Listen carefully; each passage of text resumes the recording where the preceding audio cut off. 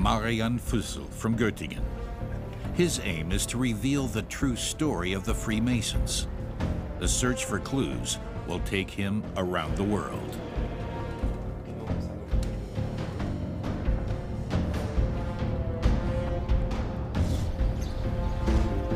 Archaeologist Kate Raphael from Israel. She is searching for vestiges of the legendary Knights Templar. Donald Ritchie from Washington deciphers the secret symbols that are hidden all over the American Capitol.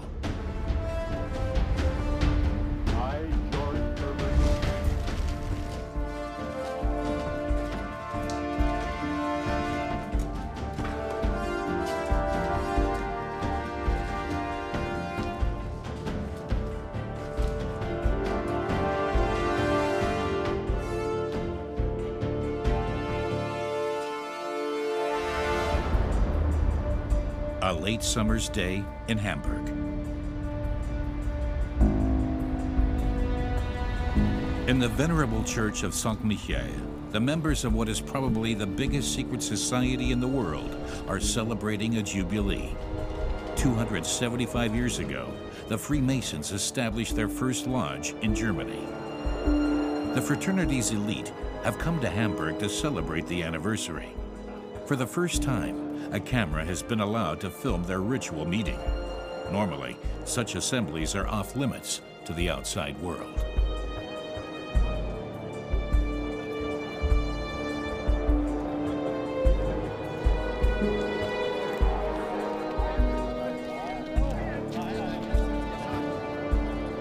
Worldwide, there are 5 million Freemasons. In some countries where the society is banned, members risk their lives when they meet. What kind of people are these Freemasons, who operate in secret and who have always been persecuted? What sort of knowledge do they take into their lodges? And why is the outside world kept in the dark about the organization? A hidden parallel world exists in our midst, one with its own special symbols and strange rituals.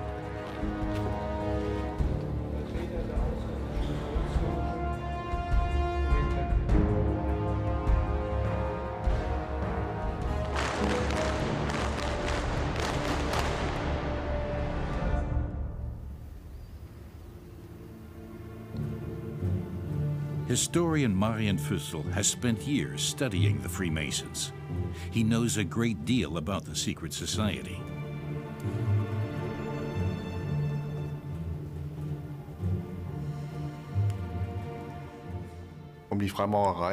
Legends have centered on the Freemasons for centuries because members must not disclose what happens inside a temple.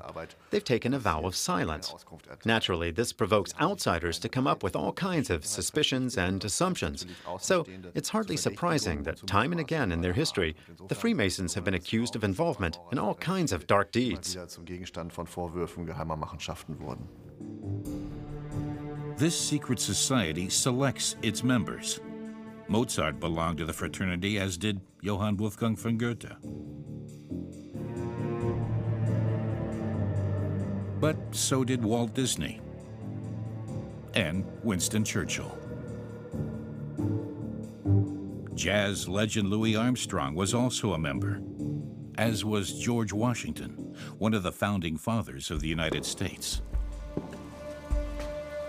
What goes on behind the locked doors of a Freemason temple? Is it really just a case of good person being turned into a better one? Many critics are convinced that in reality, the strange rituals bear testimony to less humane goals. Every Freemason takes a vow of silence. Nothing must be leaked to the outside world. In the past, however, several brethren have spoken out. As a result, we were able to reconstruct some rituals. A Freemason begins his career as an apprentice. Later, he becomes a journeyman, and only after that is he elevated to the rank of a master. In the ceremonies, the candidate dies symbolically to be reborn in the circle of his secret brethren. Boas, das Fleisch verlässt das Bein. To outsiders, the ritual seems bizarre. But to the Freemasons, it is important because it forges a bond.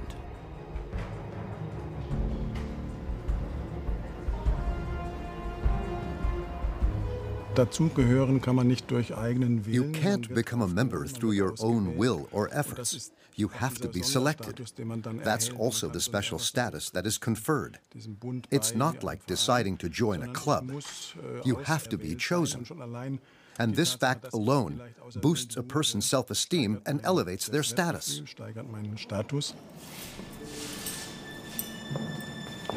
It's often a person's mentality that prompts them to accept the offer to join a secret society, the need to cut oneself off from others, to belong to the elite, to know more than people in general.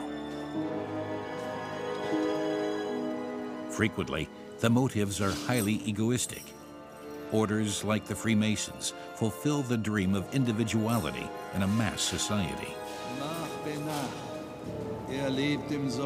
And candidates are prepared to accept a great deal for the certainty of being something special. The initiation rite binds each individual Freemason to the fraternity.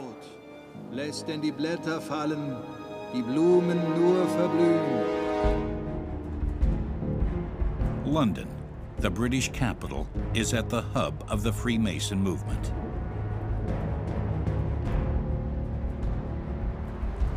The Freemasons' Hall is home to the world's oldest Grand Lodge. Marian Fussel has come to visit this venerable building, which is regarded as the world headquarters of Freemasonry.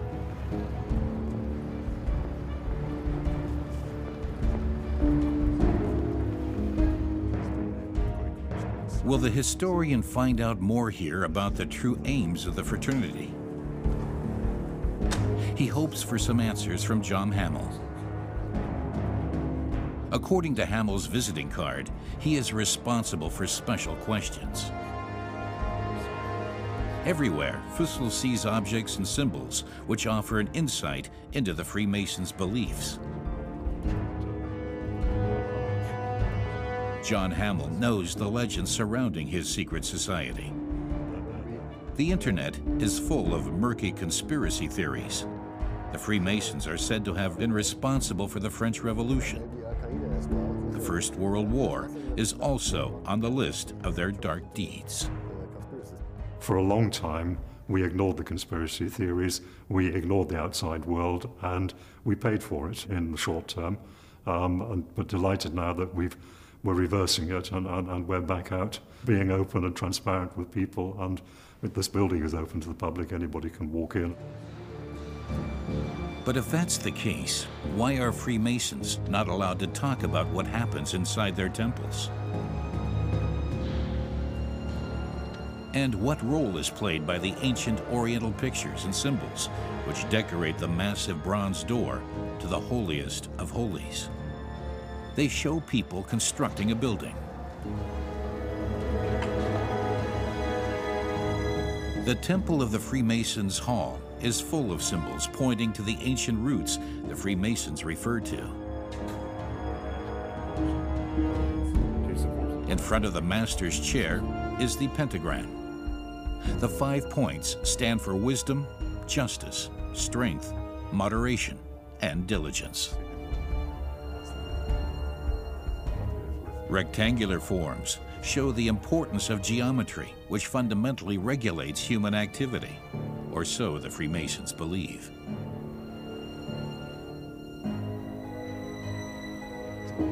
The temple is based on a legendary model, the Temple of Solomon in Jerusalem, which is mentioned in the Bible. It too had pillars like those next to the master's chair.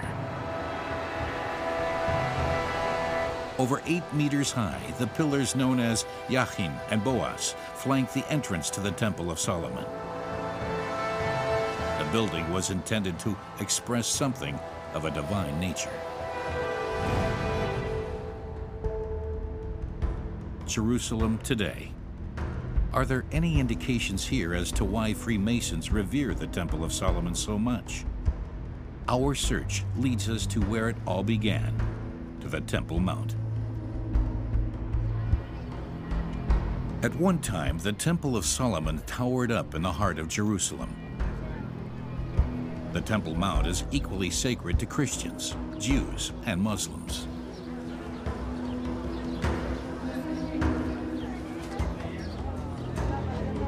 Kate Raphael is one of Israel's leading archaeologists. She knows a great deal about the history of the Temple Mount. She also understands the importance of King Solomon's temple. King Solomon's temple is the first that was built in the first time the capital was established. So it's the first time since the Jewish people left the desert, established a capital, and King Solomon's temple was the first house of God for the first time built in stone.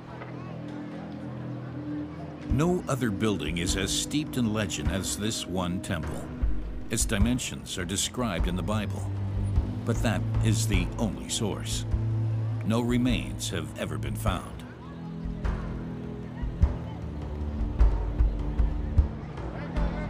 Kate Raphael is about to descend into the underworld of the Holy City. Close to the Wailing Wall, there is a labyrinth of tunnels. She and her colleagues pay regular visits to this place, which is so rich in history. She is convinced that down here is where the supporting walls of King Solomon's temple must have stood before it was destroyed in 586 BC. But what made the building so special? Why do Freemasons try to copy the edifice? As yet, there are no answers to be found down here. Only a stone's throw from the Temple Mount, archaeologists collect what has been removed from the system of galleries in recent decades. It's the overburden from various evacuation campaigns. Researchers know that each shovelful could contain an important clue towards helping them to learn more about the history of the Temple Mount.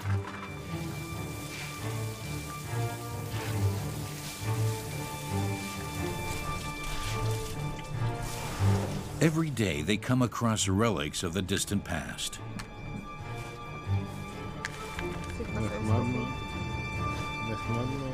Gabriel Barquet is in charge of this exceptional treasure trove for archaeologists.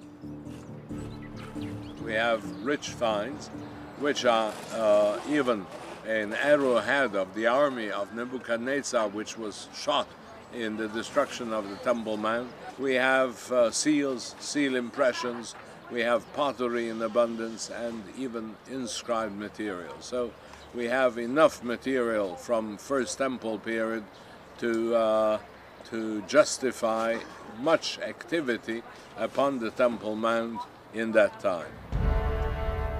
The divine construction plan, which makes the Temple of Solomon so unique, is described in the Bible. It is accessible to everyone, including Freemasons.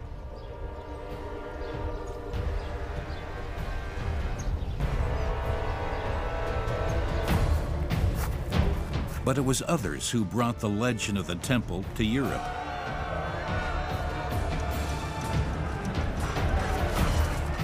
In the early 11th century, the Crusaders set out from Europe for the Middle East. Their mission was to drive out the Muslims and take possession of the holy sites of Christianity. Bloody battles were fought. In 1099, the Crusaders captured Jerusalem. The Crusaders were the first Europeans able to explore the Temple Mount.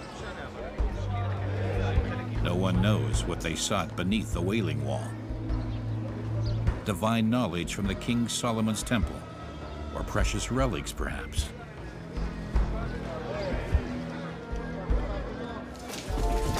One thing is certain, even the Crusaders were fascinated by the Temple Mount and its history. So it was understandable that the temple should play a central role in the founding of a new order. Its members called themselves the Poor Knights of Christ and of the Temple of Solomon, or for short, the Knights Templar. The men took the vows of their order before the Patriarch of Jerusalem. They promised to live in poverty, chastity, and obedience.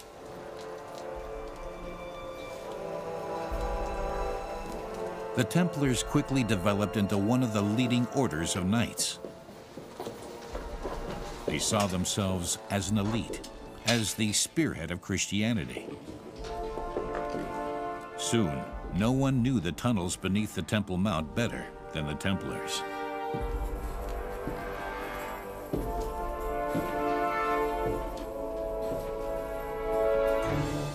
Did the Templars discover the legendary treasure from the Temple of Solomon in the galleries?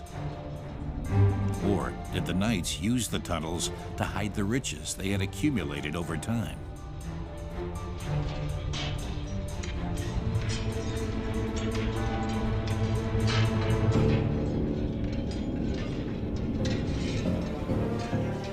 Kate Raphael knows that some people are still searching for the legendary treasure of the Knights Templar.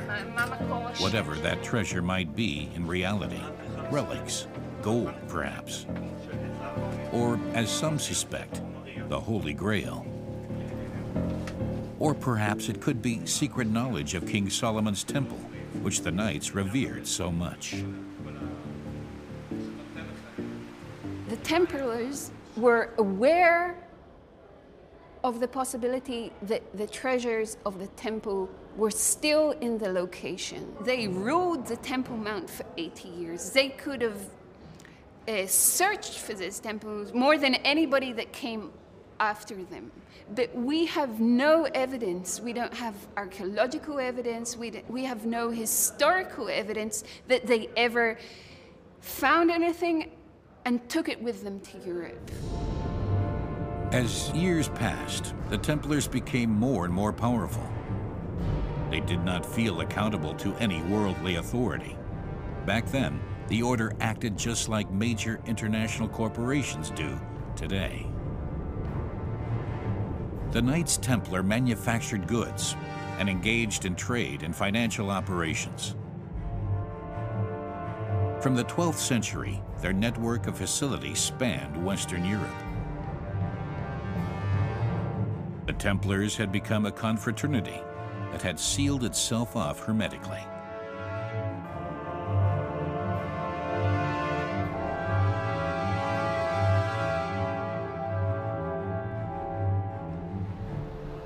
The Knights' clandestine activities were to have an impact in Europe. With their dark legend of the Temple of Solomon, the Templars influenced the secret societies that came later, like the Freemasons. In London, the British Knights Templar built their own church, Temple Church. Its circular interior is modeled on the Church of the Holy Sepulchre in Jerusalem. Temple Church was blessed personally by the Patriarch of Jerusalem in 1185. Paris. For many years, the French capital was the headquarters of the Order of the Knights Templar. For centuries, no one knew where the seat of the order had been located. Then, in 2011, a construction unit discovered the remains of its legendary headquarters. It was a world sensation. Prior to that, only street signs had given any indication of a society shrouded in mystery. In Paris, Marian Fussel hopes to find out whether there is a link between the Knights Templar and fraternities like the Freemasons. His research has brought him to the National Archives. Stored here are original documents from the days of the Templars, a historic treasure that could help Marian Fussel in his research.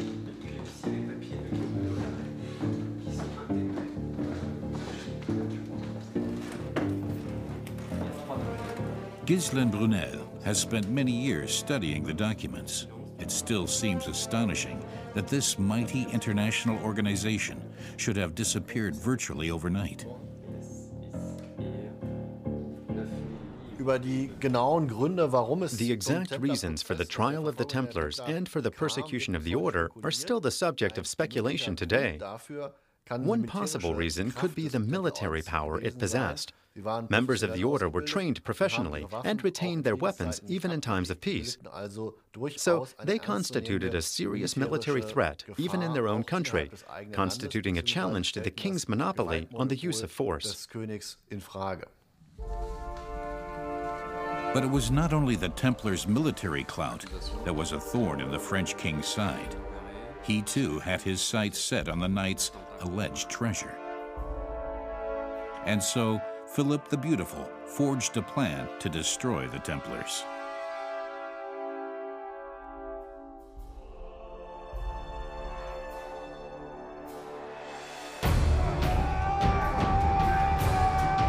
At dawn on October the 13th, 1307, Philip had his troops storm the Templars' residences and arrest the Knights. The day has gone down in history as Black Friday. Since then, Friday the 13th has been regarded as unlucky.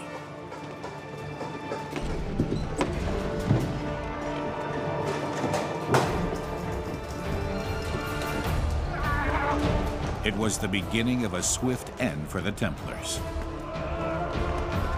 For late medieval Europe, it was a shock comparable today with the sudden collapse of the entire banking system.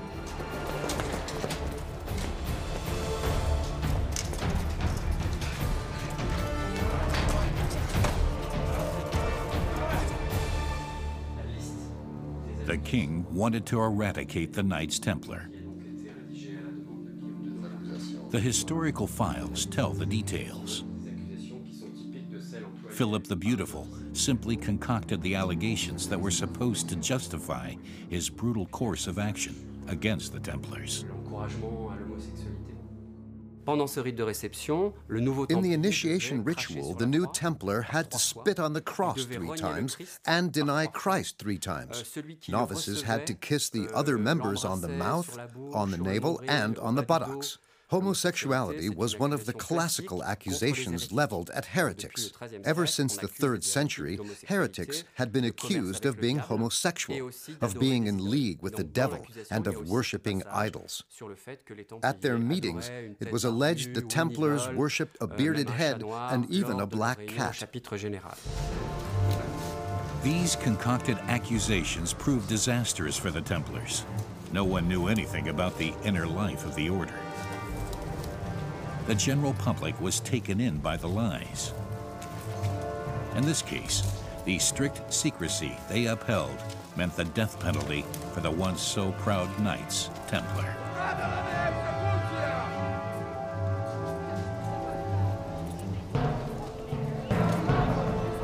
In Paris, on March the 18th, 1314, Jacques de Molay, the fraternity's last Grand Master, was led to the stake. He never disclosed the secret of the legendary Templar treasure. Rumors were rife. The Templar ships, it was claimed, had set sail from La Rochelle, heading for an unknown destination with the treasure on board. Just a myth? Perhaps Jacques de Molay knew the truth when he was executed. The king had him burnt on damp willow, a particularly horrific punishment because the wood burns poorly.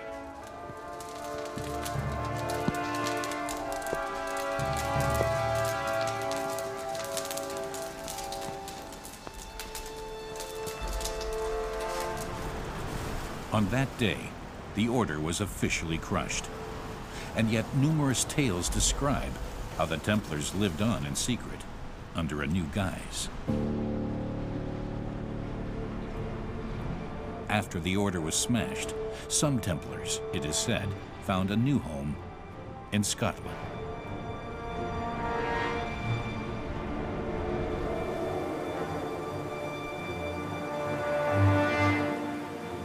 Ever since then, this country on the fringes of Europe has been seen as a stronghold of clandestine societies. But is there any real proof that this is where the French Templars fled to? Historian Marian Fussell is on his way to the Kilmartin Valley on the west coast. Fussell believes that a cemetery might yield clues.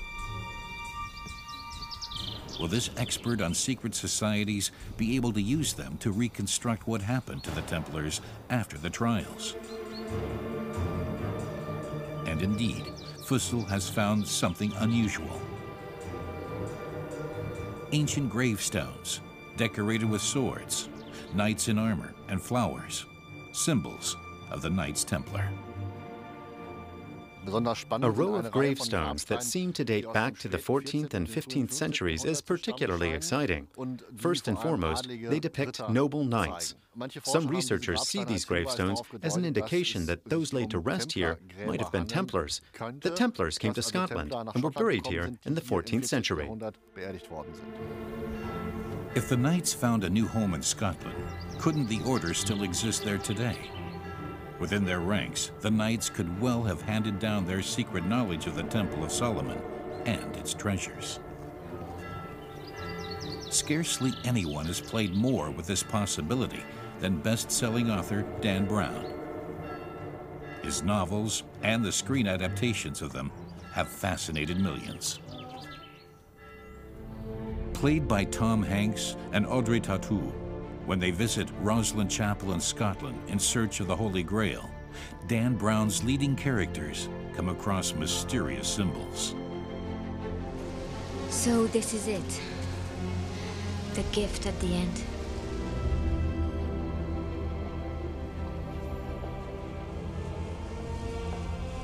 Jewish, Christian, Egyptian, Masonic, pagan, Templar crosses, pyramids.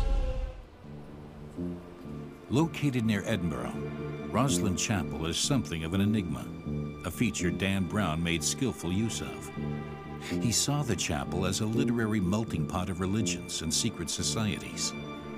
Marion Fussell is also familiar with the legends centered on the church.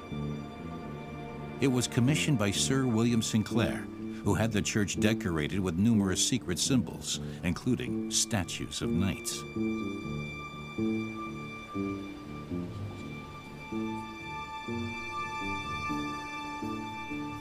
The Lamb of God, a symbol found on many Templar seals. Fussell then spots two pillars that seem familiar to him. He's seen them once before somewhere. The same pillars stand in the Freemasons' temple in London.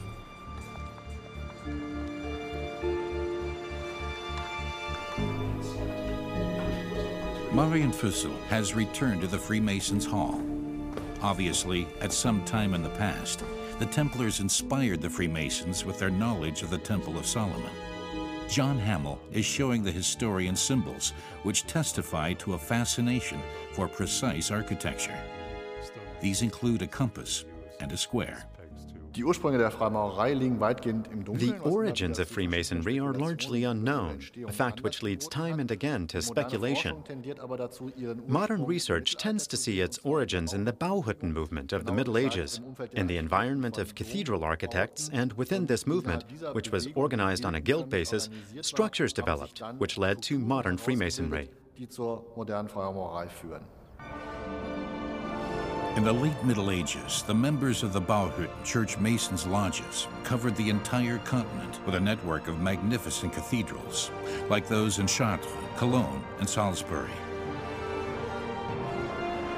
Architects and the Bauhütten Guild enjoyed immense privileges. They had their own laws. Secret hand signs revealed who was a member and what rank they held.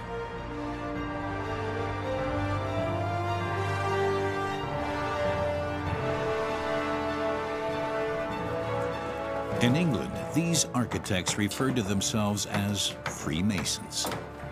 They moved from cathedral to cathedral, offering their services.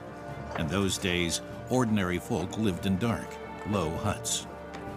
So for them, the Gothic cathedrals built by the master stonemasons, the Freemasons, were architectural miracles. The Bauhütten were a secret society of knowledge. These weren't simple masons, but architects, an intellectual elite, in other words, who had access to monarchs, who were at the very apex of society. This had nothing to do with some low trade, but people who had specific technical expertise and who, naturally, were also able to exercise a certain degree of power in society. Does this mean, in fact, that fugitive Templars and ambitious architects got together? Marian Fussell has received permission to view historical documents in the secret society's internal archives. They include the statues of the fraternity and the founding document of the world's oldest Grand Lodge. It points to a decisive transition. The document was signed in 1717 by a certain Mr. Atney Sayer, gentleman. So the first Grand Master was no longer a craftsman, but an educated figure from a comfortable middle-class background.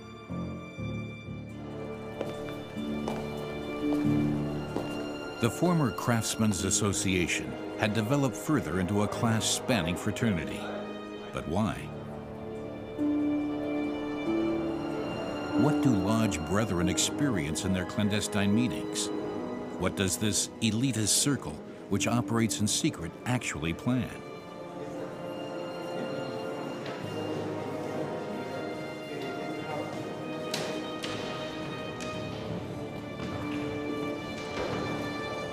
The Freemasons sought the proximity of the rich and powerful of their day.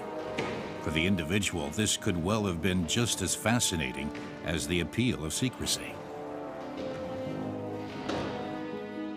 In the 18th century, Freemasonry soon developed into something of a fad. It became very attractive for the social elite to become members, mainly because there was a great need at the time for class-spanning sociality, to be able to freely exchange views with others in secret, to discuss issues of all kinds beyond the bounds of politics and religion. The Freemasons were able to satisfy this need for sociality to a particular degree. Close commercial links saw Freemasonry spread from London to Hamburg. In 1737, the first German lodge was founded, the Loge de Hamburg.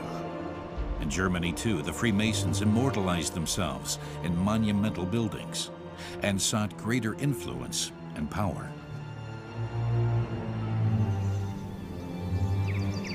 But the authorities found their ideals dubious. They suspected the Freemasons of pursuing anarchy and subversion. King Frederick William I of Prussia demonized the Freemasons. He feared the competition from this exclusive society. But not even the monarch could prevent the fraternity from gaining a footing amongst the elite. At a secret meeting in Braunschweig, even the king's own son was accepted into the order. In the course of just one evening, the brethren elevated Frederick the Great to the level of master.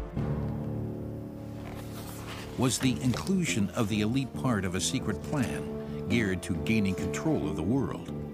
Why else should the society go to such lengths to ensnare those with power? It's fascinating to note how quickly the Freemasons succeeded in acquiring members even from the highest echelons of society and in finding numerous supporters even among the most powerful figures in Europe. So we're not talking simply about some bourgeois association. Even the nobility and ruling princes were also a part of the Freemasons. Time and again, the Freemasons were associated with dark mysteries. These rumors culminated in the bizarre mindscape of Heinrich Himmler. The head of Hitler's SS was looking for the Holy Grail and suspected that it was part of the treasure of the Knights Templar. Himmler reckoned that the Freemasons were closely linked to the old order and that through them he could acquire the coveted treasure. So in January 1937, he had the Freemasons' lodge near the Alster Lake in Hamburg pulled down. Heil Hitler. Guten Abend. Also, wir haben eine heiße Spur. Das hoffe ich für Sie. Himmler felt totally justified in destroying the fraternity's temple. The National Socialists saw the Freemasons as part of a huge world conspiracy that had to be combated. Members of the order had performed their rituals in the temple in Hamburg for 200 years. But then, the Nazis banned the secret society. Being a Freemason in the Third Reich meant risking your life.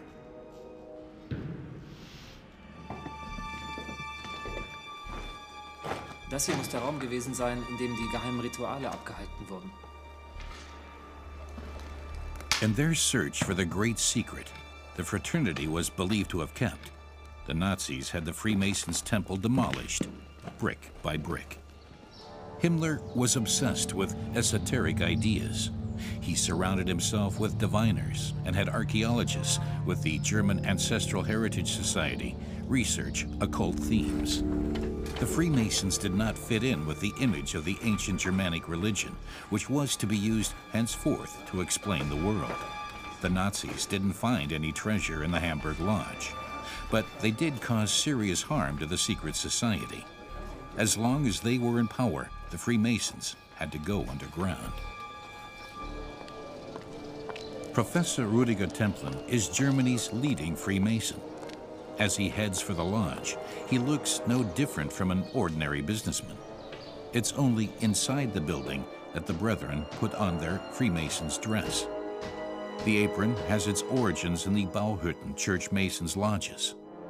It protected the stonemasons from flying chips. The top hat is an ancient symbol of freedom. The white gloves represent pure and spotless acts.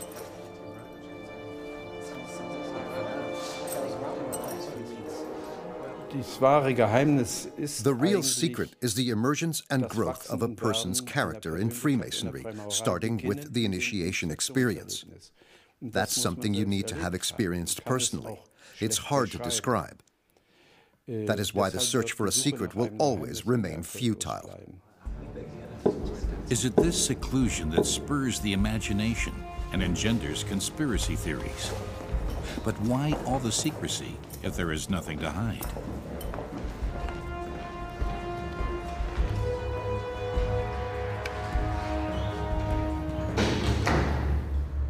The fact that the Freemasons are not as insignificant as they sometimes claim is evident in Washington, D.C.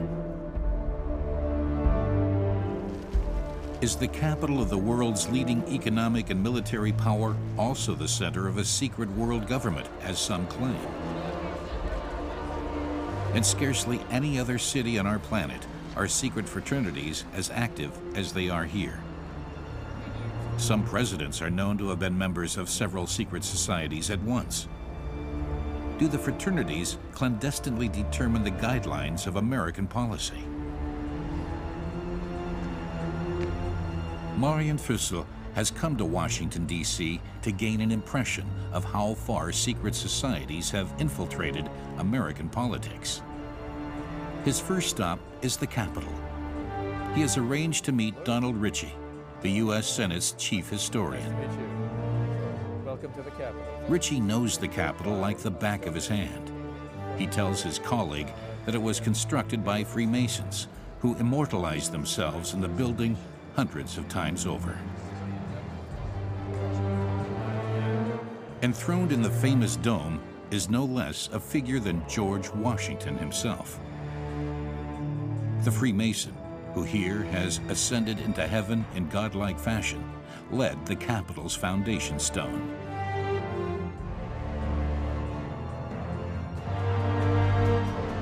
Key circles strove to emulate him. 1/3 of the generals in the American War of Independence belonged to the secret order.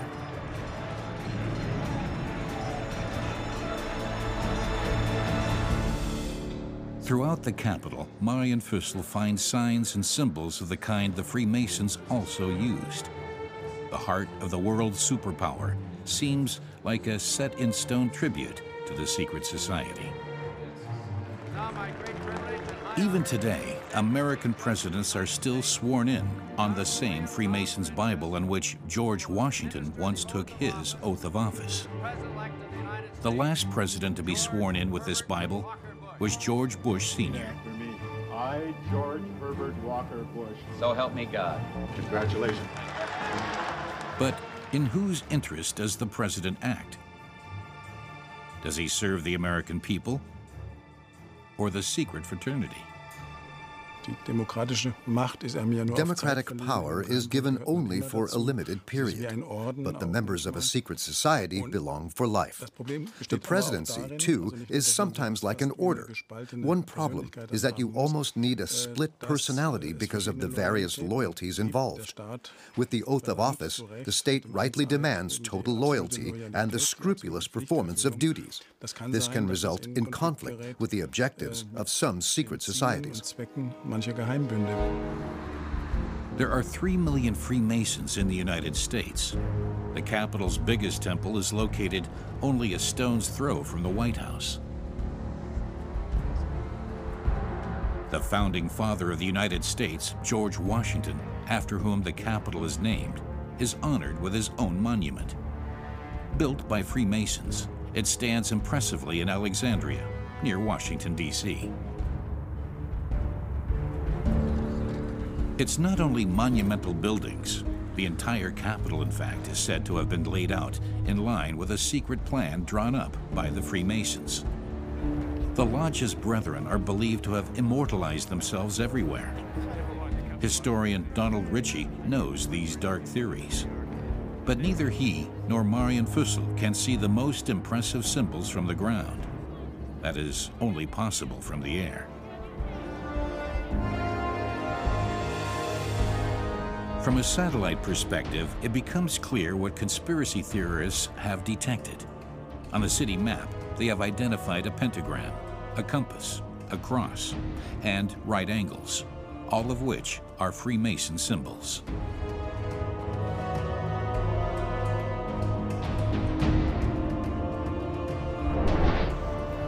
Did the fraternity really immortalize itself in the layout of the streets? The Kiplinger Library is the oldest in Washington. Here, historians are allowed to examine plans dating back to the time when the city was founded. It turns out that city planner Pierre Lafont himself was not a Freemason. However, those who commissioned him most certainly were. And they wanted clear geometrical lines in the urban layout. But we cannot say whether they directly commissioned Freemasonry symbols like pentagrams and compasses. We have a great long history of conspiracies and speculation, and it affects our politics, it affects everything else. And so it doesn't surprise me at all that people can look at this and see something that perhaps wasn't intended at all, but fits their plan. In 1982, the suspicion that the Freemasons do not exist solely for reasons of self-discovery and personal development received fresh impetus after pedestrians in London made a horrific discovery. Hanging from a nylon cord under Blackfriars Bridge was a body. The dead man came from Italy. His name, Roberto Calvi.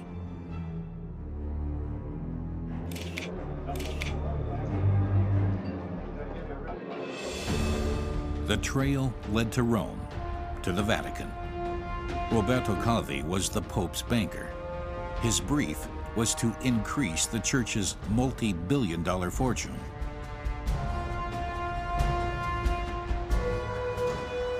Marian Fussell has good reasons for his interest in the Calvi murder case. Why had Roberto Calvi traveled to London, where he met such a dreadful fate?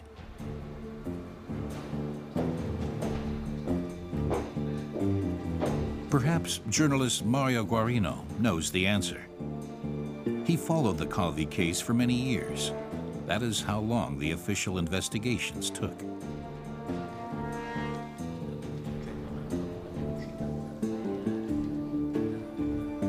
They revealed that the Pope's banker belonged to a secret fraternity. Its name, Propaganda Due, known for short as P2. But what was the nature of this secret society? The P2 was a kind of parallel government. It didn't want to bring down the government. Instead, the aim was to penetrate it with deputies, senators, businessmen, and bankers. The P2 had control of the finances. Many banks were headed by members of the P2. Through his investigations, Marian Fussell opened up a can of worms. Initially, the Propaganda Due was just a simple Freemasons' lodge. Then it was infiltrated by criminals. The secret meetings were held in the Hotel Excelsior.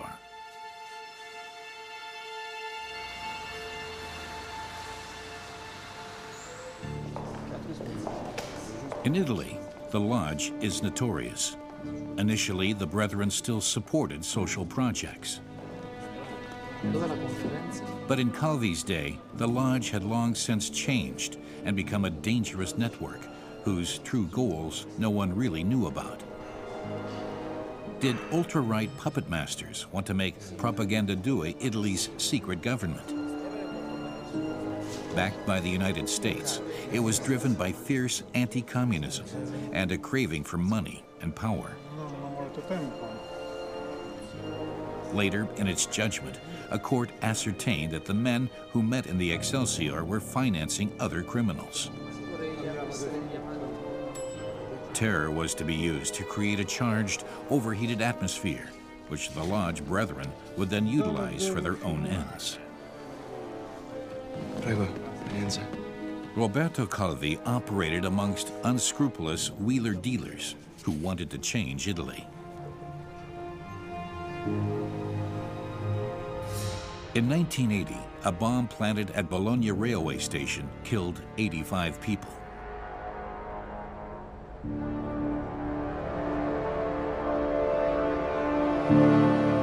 Two years previously, the president of the ruling Christian Democrats, Aldo Moro, had been abducted and murdered. Here, too, there were links to Propaganda Due. Was the aim to pin the blame for the attacks on the communists?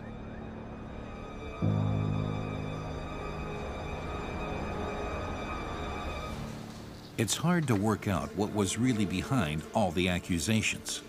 Propaganda Due remained shadowy. What is clear, however, is that politicians, bankers, and mafiosi met here. They forged plans and did crooked deals.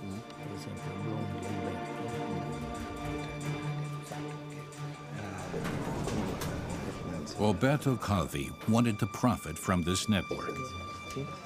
The head of the Banco Ambrosiano was supposed to provide the church with fresh money to support the struggle of Christians in Eastern Europe. Investigators today suspect that Calvi borrowed money from the mafiosi in Propaganda Due in order to speculate.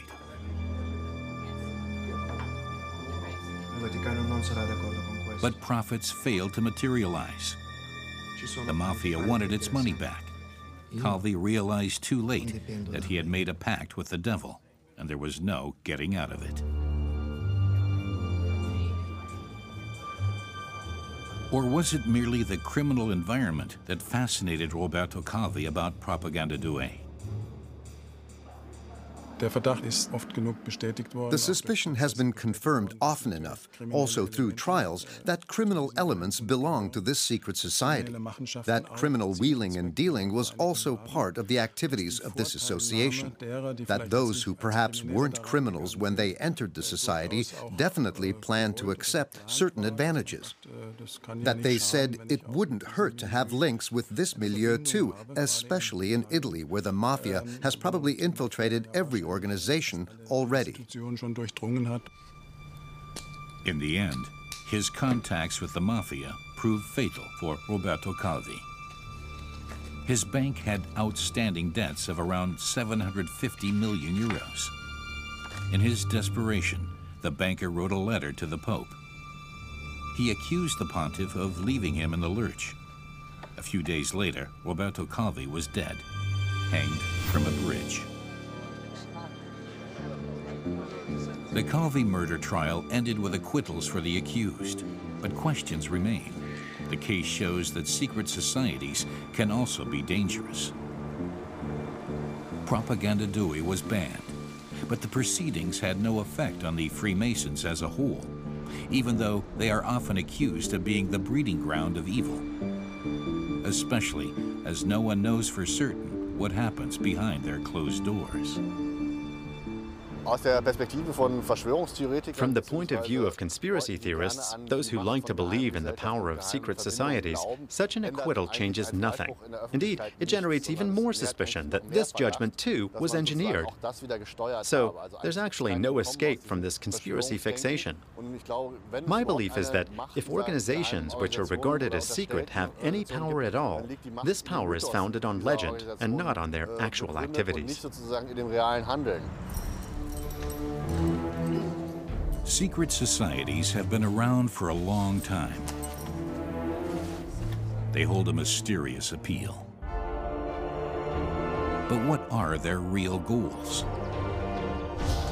Precisely, what are they planning? We can only guess. Much can be explained, and much is even banal. Yet, for a long time to come, people will continue trying to bore their way into the inner workings of these secret orders.